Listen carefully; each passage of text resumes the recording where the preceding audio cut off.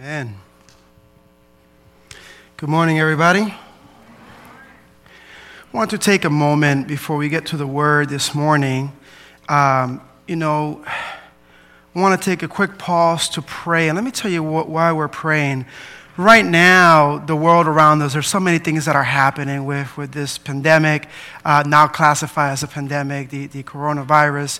Also here in our church, we've suffered loss. A few people just this week alone and even last night. And so this is something that I want to make sure that we're focused on what it is that we need to do as a church. Number one, you don't want to panic.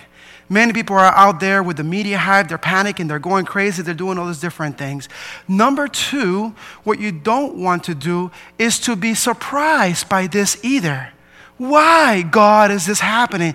This happened with the disciples. Jesus over and over told them that the Son of Man needed to die, but he will resurrect in 3 days. And the temple will be destroyed, but in 3 days it will be rebuilt. And over, in many different ways, he shared these things. And the minute that they came to arrest Jesus, Peter pulled out his sword, and he's ready to fight and kill the soldier and all of these things. He ended up missing, cut the ear. Jesus put it back and says, chill, it's okay. And then the disciples spread out and dispersed like sheep without a shepherd, and they were distraught and saying, oh no. Then Jesus appeared, he resurrected. Oh no, we don't believe it. And even Thomas, well, unless I could put my little finger in the little hole and go like that, then maybe I will believe it. How are you surprised and shocked that this happened to Jesus when he had been telling you?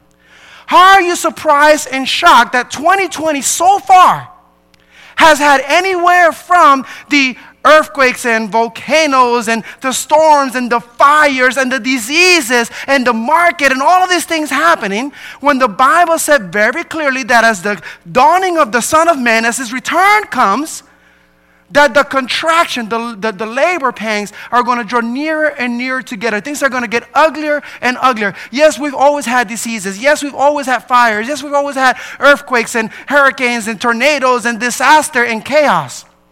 But we're seeing the contractions closer and closer together. As the people of God, it shouldn't be a why God, but it should be the plea that we see in the book of Revelation where it says, oh Lord, how much longer? Let us kneel, let us pray, and let us ask God at this moment to continue to pour out his mercies and his blessings upon us. Because my God is a God that doesn't keep his people necessarily from the storm, but through the storm is where he carries us through. Not from the fiery furnace, but through it. Not from the coronavirus, but through it. He's going to be a God that is going to carry us through. And when the question is asked, who are these people? These are they that suffered but came out victorious, who were bloody and sinful, but now they have white robes. Biblically speaking, is not painting a beautiful picture of prosperity and happiness and rainbows and butterflies and unicorns. Things are going to get ugly, but the uglier they are, the more we need to be on our knees. And so I want to invite you to pray. I'm going to do a two-part prayer, not only for our church and our world, but in our church family. And then I'll pray for a blessing as we get into today's message. I don't know what the rest of the world is doing. But regardless of what's happening, we will always pray and we will always praise God. Is that all right? Let us go ahead and pray. Father God, we come before you. Lord, right now you know all of those families, whether it has been through suicide, unfortunately, in mental illness and addictions, whether it has been of old age or diseases that have suffered here in this congregation in Tallahassee. This is part of our family. I ask that you visit with them right now where they are, that you give them comfort, that you embrace them, that you let them know that they're not alone and that they will get through this.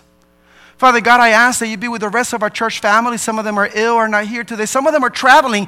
Give them protection. Traveling right now is not the safest thing in this world because of this pandemic that is happening worldwide. Lord, not more than ever, we are in need of a Savior. Not more than ever, we need you to intervene. Not more than ever, we need godly people who trust in you, who are going to share your light with the world.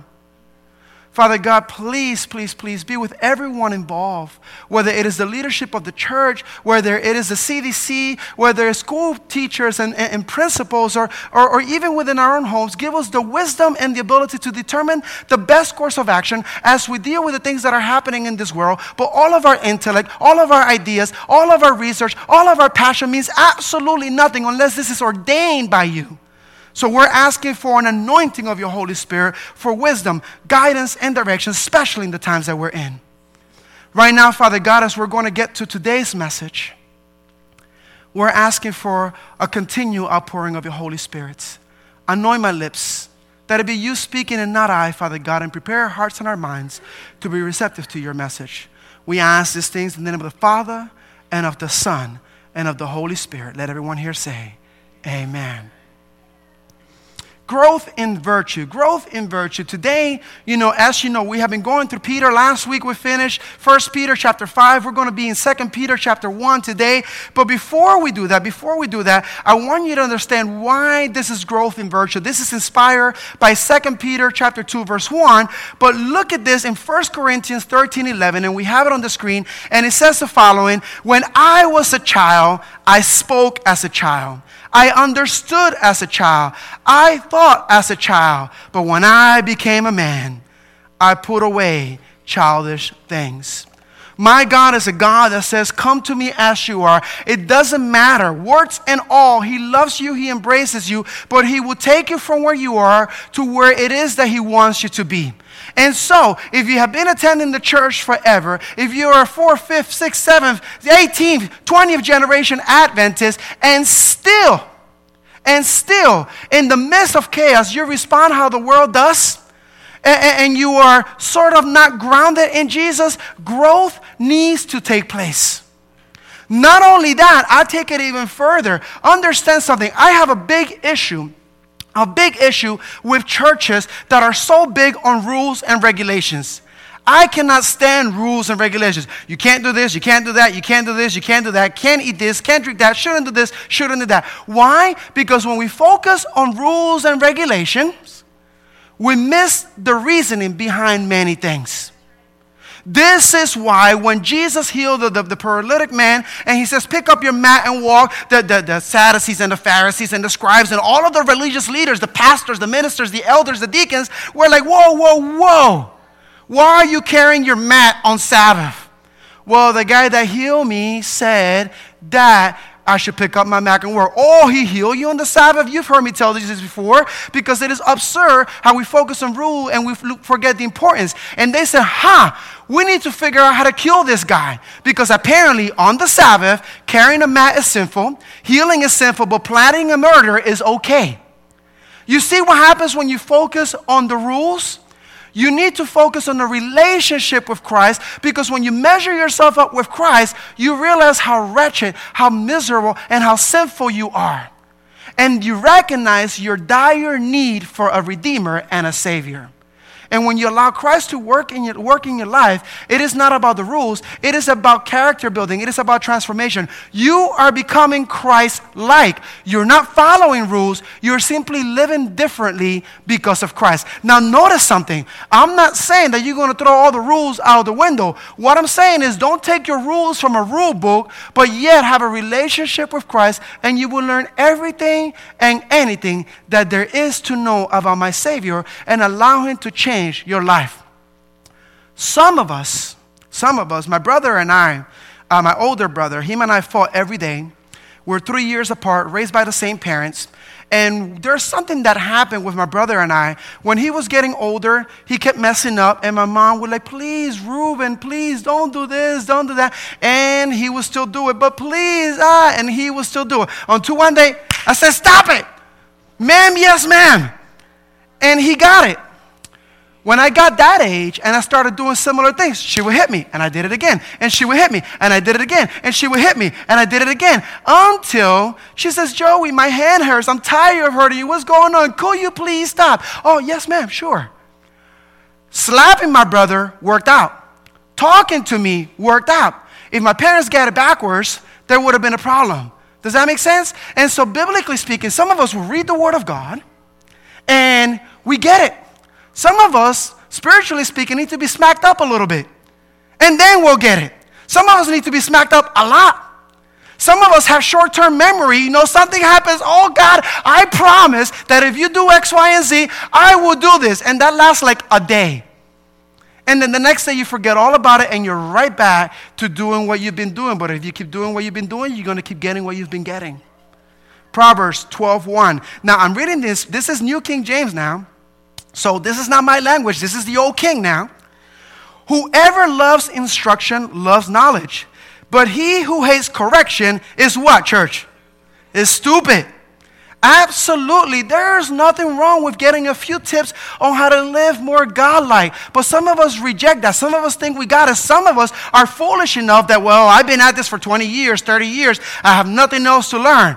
The minute you stop learning is the minute you stop living, is the minute that, biblically speaking, you become stupid. I'm just reading from the Word of God now. Come on. And so if you really love God, if you really love knowledge, as you get to know Him, you realize that He is going to be correcting you the rest of your life. You realize He's going to be working with you, but you got to be open to all of this. Now, why is this important? Well, if you remember, the world was perfect once upon a time. There was no sin in the world, but the minute that sin entered the world, now we all became sinful, and now we were imprisoned by sin, and now we do things differently, and God is simply trying to restore us to how things were once upon a time. But for some of us, we have gone so far away and strayed so far from the ways of God that we need more than ever correction and instruction to how to do justly and walk rightly with our God. Matthew 5:23-24.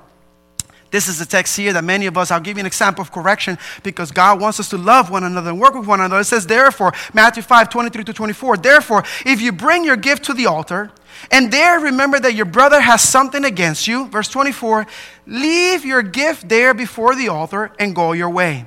First be reconciled to your brother and then come and offer your gift. How was your last family reunion? I say this every time I get a chance. What about that family member you haven't spoken to in a while? We have such a tough time asking forgiveness and seeking for forgiveness or even granting forgiveness. We see biblical examples where God is saying, hey, check yourself.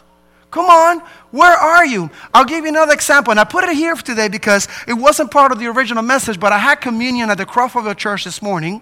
And there's some passages in communion that we read. We read 1 Corinthians 11, 24, 25, and 26. But I want to show you a couple before and a couple of after. 1 Corinthians 11, 18. Look what it says in there.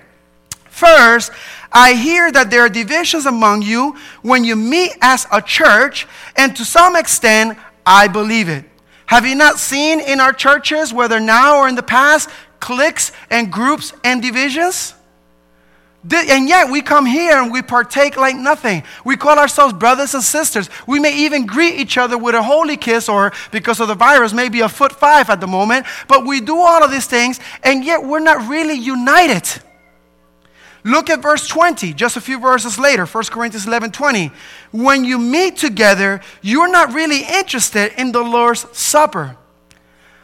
Now, this is specifically talking about the Lord's Supper that we're doing in remembrance of God. And as long as we eat this bread and drink this cup, we profess the Lord's name until He comes. The Lord's death until He comes. That's biblically.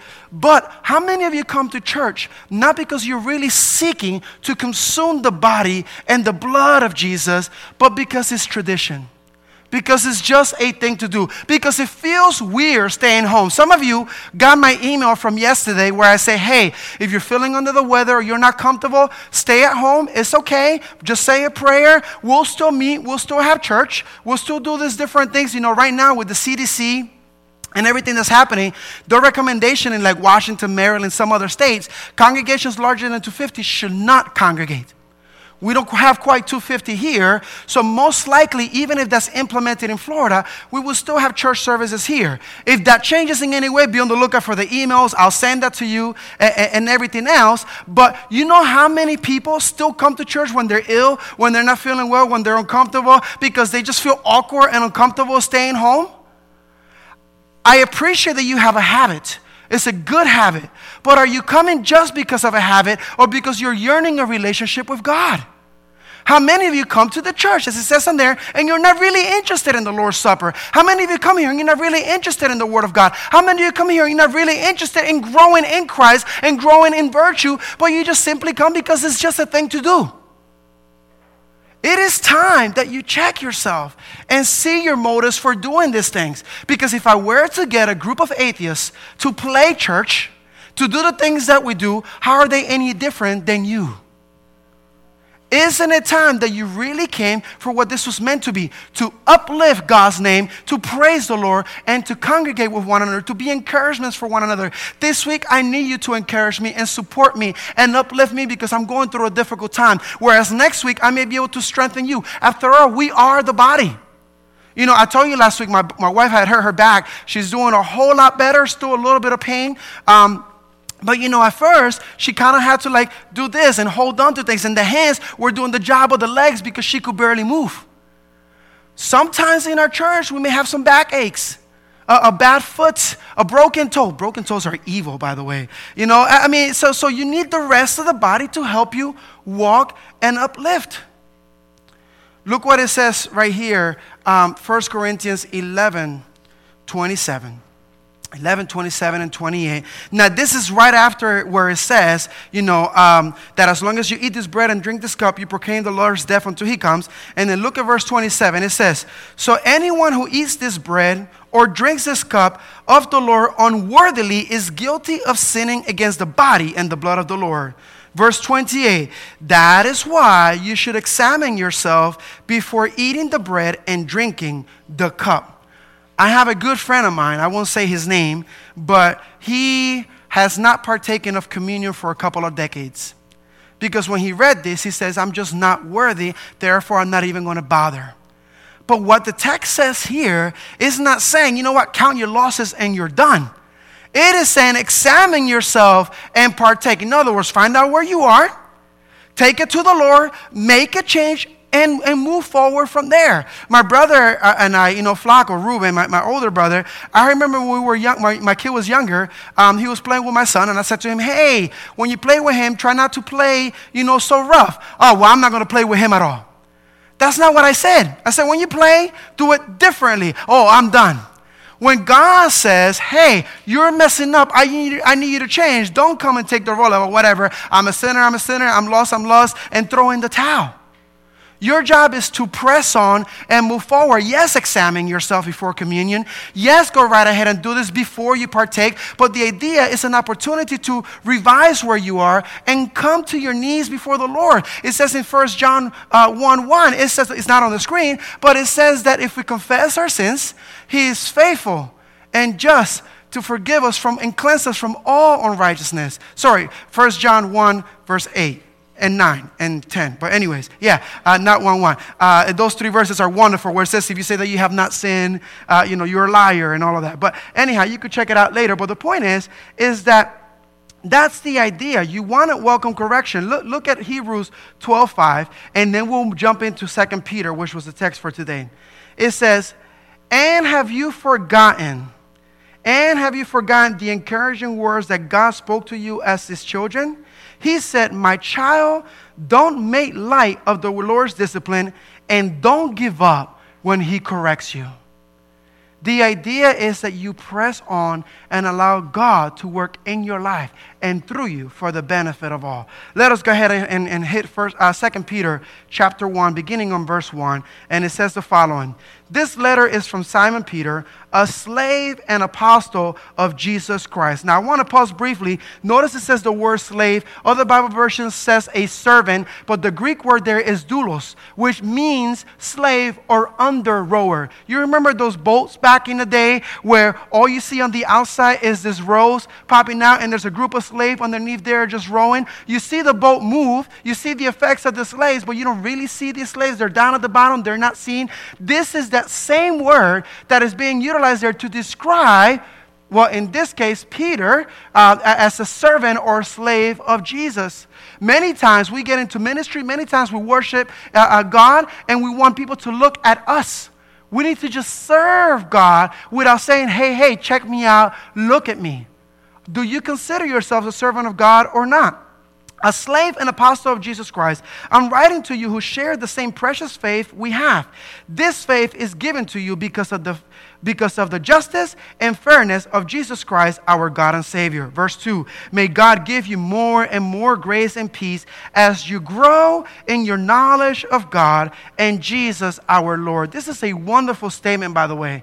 I have learned that the more I get to know God, the closer relationship that I have, the more peace I have in my heart when I've been wrong, or when I'm going through a moment of chaos. Almost like Stephen when he was being stoned. He's there just praising the Lord while being killed because of Jesus.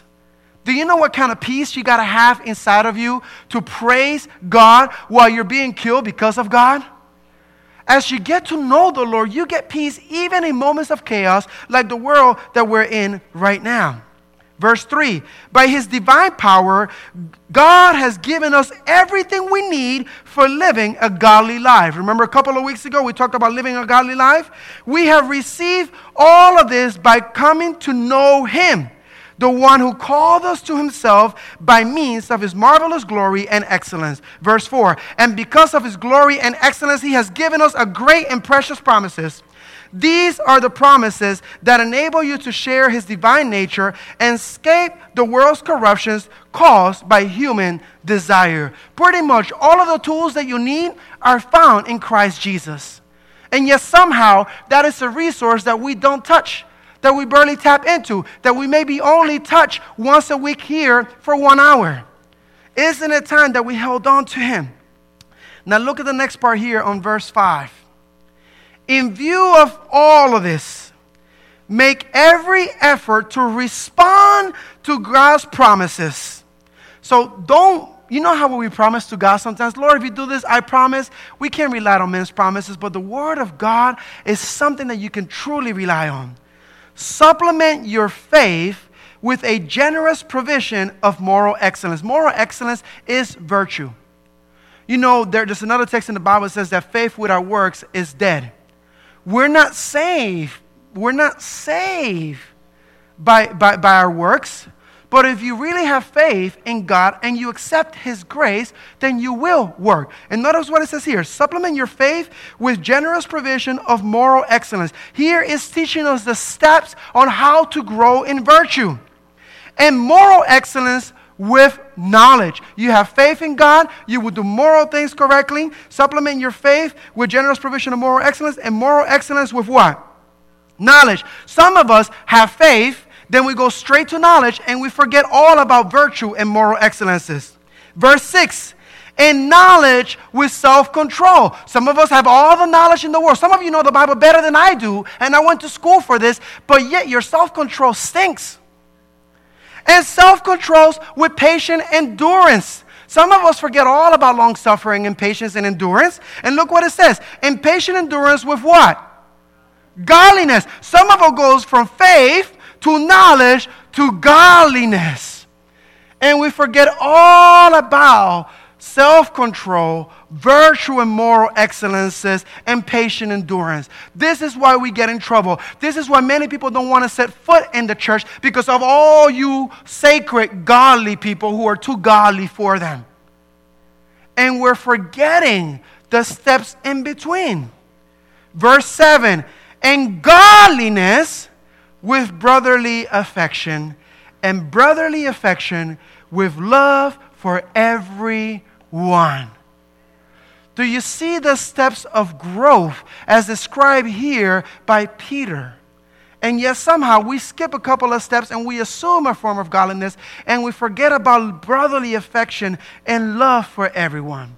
All I'm saying is that here's the formula for growth in virtue. If you're missing any steps, now more than ever we need to consecrate ourselves to Christ. Now more than ever, we need to be grounded in Him. Verse 8, the more you grow like this, the more productive and what? Useful you will be in your knowledge of our Lord Jesus Christ. You want to know why it is that you're not being effective in your own home, with your own children, your own grandchildren, with your neighbors, with your bosses, even in the church, with the people that work for you, etc.? Because you don't seem to have this completely the way that it needs to be. Therefore, we need to check ourselves and see how we can continue to grow in virtue so that we can be more useful, so that we can be more productive for the advancement of the kingdom of God. Come on now, you can't say amen. Say ouch. Verse 9. But those who fail to develop in this way are short-sighted or blind, forgetting that they have been cleansed from their old sins. Come on now. Can't say amen. Say ouch. I mean, do you understand this? This is the growth steps. 1, 2, 3, 4, 5, 6, 7, or whatever they were. I didn't count them all. But those steps that I just went over, right? Those are the steps. If you are not developing in that area, there's a problem. You are either blind or you haven't really remember where God brought you from. You still think you are a sinner in chains, not realizing that you are free. And him who the Son sets free is what? Free what? Free indeed, right? Verse 10. So dear brothers and sisters, work hard to prove that you really are among those God has called and chosen. Do these things and you will never fall away. Verse 11, then God will give you a grand entrance into the eternal kingdom of our Lord and Savior, Jesus Christ. Verse 12, therefore, I will always remind you about these things, even though you already know them and are standing firm in the church you have been taught. Verse 13, standing firm in the truth you have been taught. My apologies. Verse 13, and it is only right that I should keep on reminding you as long as I live. Verse 14, for our Lord Jesus Christ has shown me that I must soon leave this earthly life. Here he is knowing that he's going to die soon and saying, if I'm going to tell you something and it's important, this is it. Remember that you were a sinner, but remember you're no longer there. Remember that you could live godly, and this is the way to do it.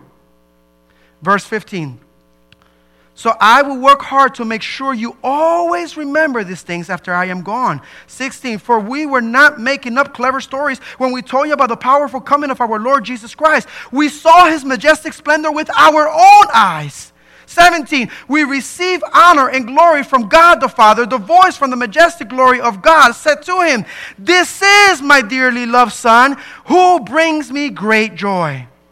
Verse 18, we ourselves heard the voice from heaven when we were with him on the holy mountain. 19, because of that experience, we have even greater confidence in the message proclaimed by the prophets. You must pay close attention to what they wrote, for their words are like a lamp shining in a dark place. Until the day dawns, and Christ, the morning star, shines in your hearts. Verse 20, above all, you must realize that no prophecy in Scripture ever came from the prophet's own understanding. 21, or from human initiative. No, those prophets were moved by the Holy Spirit and they spoke from God. There you have it. That's the entire chapter of 2 Peter chapter 1. Notice what he's saying here. I'm going to die soon. Here's some important words. Here's how you grow in virtue. Here's the step. Don't just end with knowledge, because you know what? Someone told me once that Adventist people have the biblical truth, but they lack the love of Jesus. Of course, not Tallahassee SDA, right? The other Adventist churches around the world. Not this one. But, that's the problem. That's the problem. We kind of just achieved one thing, and we thought that was it. But, we got to crawl before we walk and walk before we run. But eventually, we want to be able to run. You can't just remain crawling your whole life. Could you imagine if all of us skipped that step and we just remain crawling everywhere? That could get painful. Hurt your knees and whatever else. There's a step. So when Christian people refuse to grow further, we're just being babies going around. Again, not here. But he's saying, I'm about to die.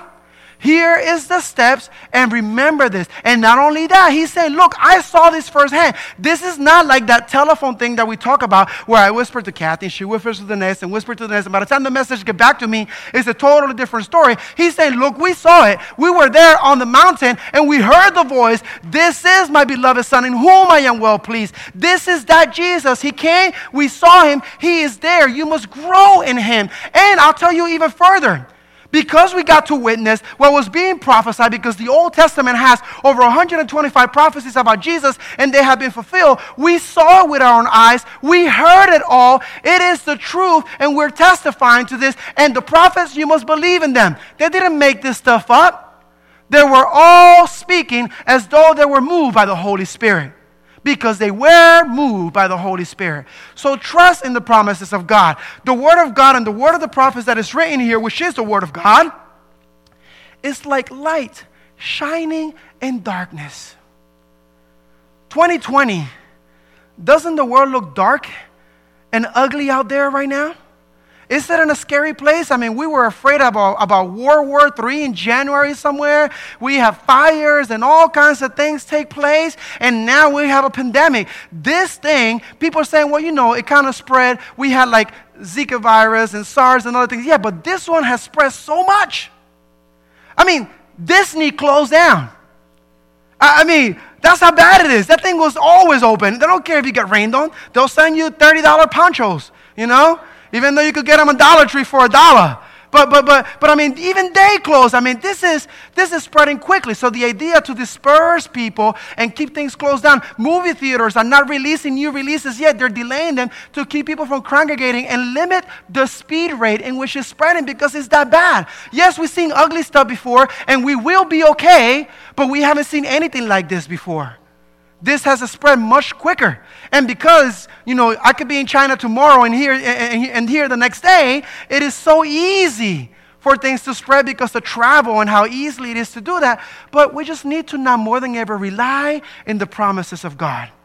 Matthew 24 said things are going to get uglier. And I'm sorry to tell you, church, sort of sorry, not sorry, in the sense that it's going to get even uglier. More than ever, we must rely in the Word of God. But not only was we relying in the Word of God for these promises, but we ourselves, if there's ever a time to evaluate where you stand, this is set. It is important that we grow in Christ. You cannot remain as you were. You cannot keep living your life one way or the other. You cannot be with one foot on the outside, one foot on the inside, being neither cold nor hot, because there will be a time where we're going to be thrown up, spewed out by God. The clock is ticking. The Lord is not delaying in His coming. We'll study that in a couple of weeks. He's not being lackadaisious. He is simply ensuring that He gives us as much of a chance as possible before He has to come and put an end to this hot mess. And so now more than ever, we got to evaluate. This is why Peter is saying, look, I'm going to die soon, but I want to make sure that I remind you of this forever. I want to make sure you keep this in your mind. And I understand this because we are saved by grace through faith, not of ourselves. It is a gift of God. Not by works, but if you love God and you accept His salvation, you will work. If you love God and you accept Him, you will grow in Him. You're not going to say, well, this is who I am, when I am. No. Please welcome correction. Please grow in Christ and allow Him to take out of your lives every weight that hinders, that keeps you from running the race that is set before you. You know, my youngest daughter, Sophia, we adopted her. And I remember when she first came to us as a foster kid, before we adopted her, and I mentioned this piece before, but there's more to it than that. She had a difficult time adjusting to our home. Number one, we prayed at nighttime, and the very first night, she's like, I don't know how to play this game. She did not even know what prayer was. And we had to teach her to pray. We had to teach her about God. Not only that, because the last foster home she came to, there was like 14 other kids there. She was a food hoarder.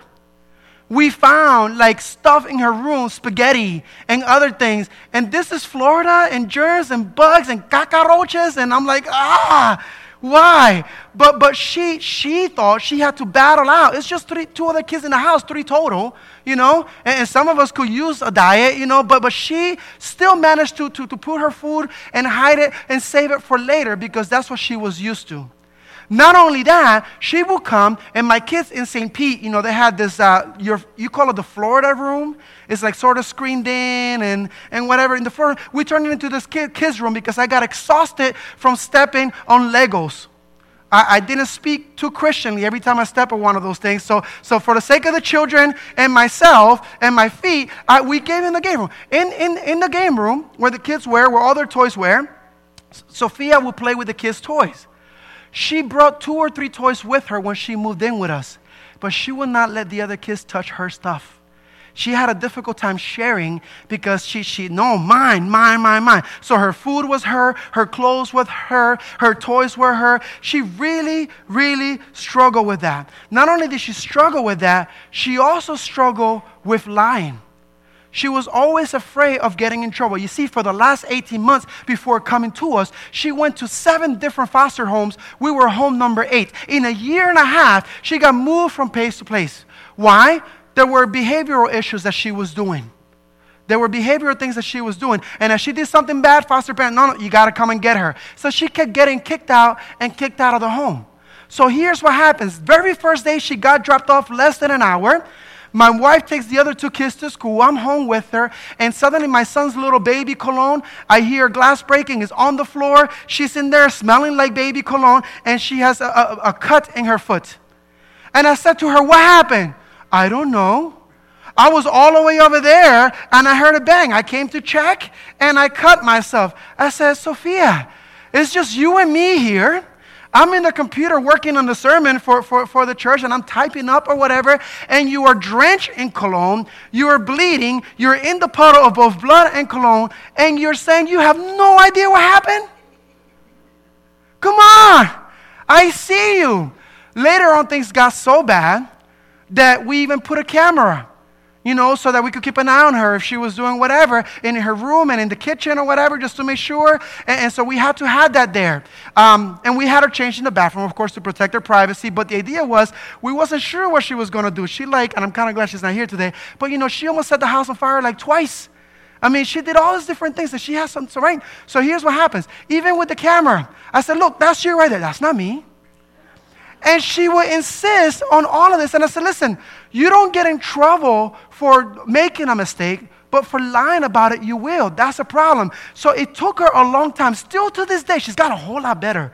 By the grace of God, she's gotten a whole lot better. I only got to ask like 3 times now before she tells me the truth. Before, it would be like 3 or 4 days. Are you sure? Are you sure? Here's the camera. Look, same dimples. I mean, it is there. That's not me. So she had to learn. She had to learn that it is okay to tell the truth in the house. We're not going to get rid of her. We're not going to toss her. She's not going to get dropped off in school and a strange government person is going to pick her up and says, well, you're not going back to the house. You're going somewhere else. You are for keeps. We will keep you. And that concept for her was very hard. That concept for her was very, very hard. And she had to say, honey, you're not a foster child anymore. Now you are a Suarez. Your name has changed. You're part of the family. We're going to keep you broken and everything. It's okay. Look, I'm broken too. It's fine. Trust me. Let my mom tell you stories someday, Grandma Gloria, and she could tell you stories. I mean, what you've done is nothing compared to what I did, and she kept me around. So I share that with her, and the mindset is getting better, but she has had a rough life so far, and she's only 10 years old. She has had a rough life. But I had to keep reminding her, you have been adopted. You're no longer a foster kid. This is for keeps. No take backsies. This is okay. And she's adjusting to that. Look what Peter is telling you, Tallahassee Sophias, or Sophos if you're Jews, For 2 Peter chapter 1, verse 5. In view of all of this, make every effort to respond to God's promises. Supplement your faith with a generous provision of moral excellence. And moral excellence with knowledge. The knowledge here is not the knowledge like book knowledge. This is intimate knowledge. The way that Adam got to know Eve. You need to know the Lord. Really, truly know the Lord. Look, I know the president, but I don't really know the president like how I know my wife. Does that make sense? I may know everything about him, where he was born, his favorite color, and whatever else, all of those things, sure. But do I really know him? Some of you know the stories about Jesus amazingly, but do you really know Jesus? And knowledge with self-control, and self-control with patient endurance, and patient endurance with godliness, and godliness with brotherly affection, and brotherly affection with what? Love for everyone. In a world like this, when our children are committing suicide, when our parents and grandparents are dying, where there's a pandemic going around, in a world like this, more than ever, we need to show that love to everyone.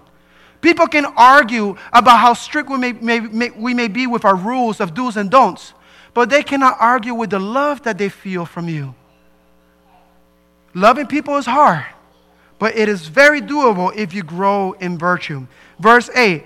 The more you grow like this, the more productive and useful you will be in your knowledge of our Lord Jesus Christ. And the last text for today, verse 9. But those who fail to develop in this way are short-sighted or blind, forgetting that they have been cleansed from their old sins. Don't forget that you have been cleansed. Don't forget that you have been saved. Don't forget that you have been redeemed. Don't forget that you're no longer just a regular person. We can all, what does the Bible say? Behold, what manner of love the Father has bestowed upon us, that we all may be called what? Children of God. If you were Sophia, you are a Suarez now. You're no longer a foster kid. You are part of the family. You had the family name. And a much better name than Suarez is to be called a child of God. So don't forget where you came from and live like you have the inheritance. Live like you are a child of the King. So grow in virtue. Let us pray. Father God, we love you. Lord, we're asking that you help us continue to grow further in you, Christ Jesus. We're asking, Father God, that you help us remember always that we're no longer slaves to sin, but that we have been set free and that we are redeemed. Help us now grow in that manner and be a light into this world and share your love with others. Lord, work in us and through us for the benefit of all. This is my prayer in the name of the Father, the Son, and the Holy Spirit. Let everyone here say, amen. If you're able to, I'm going to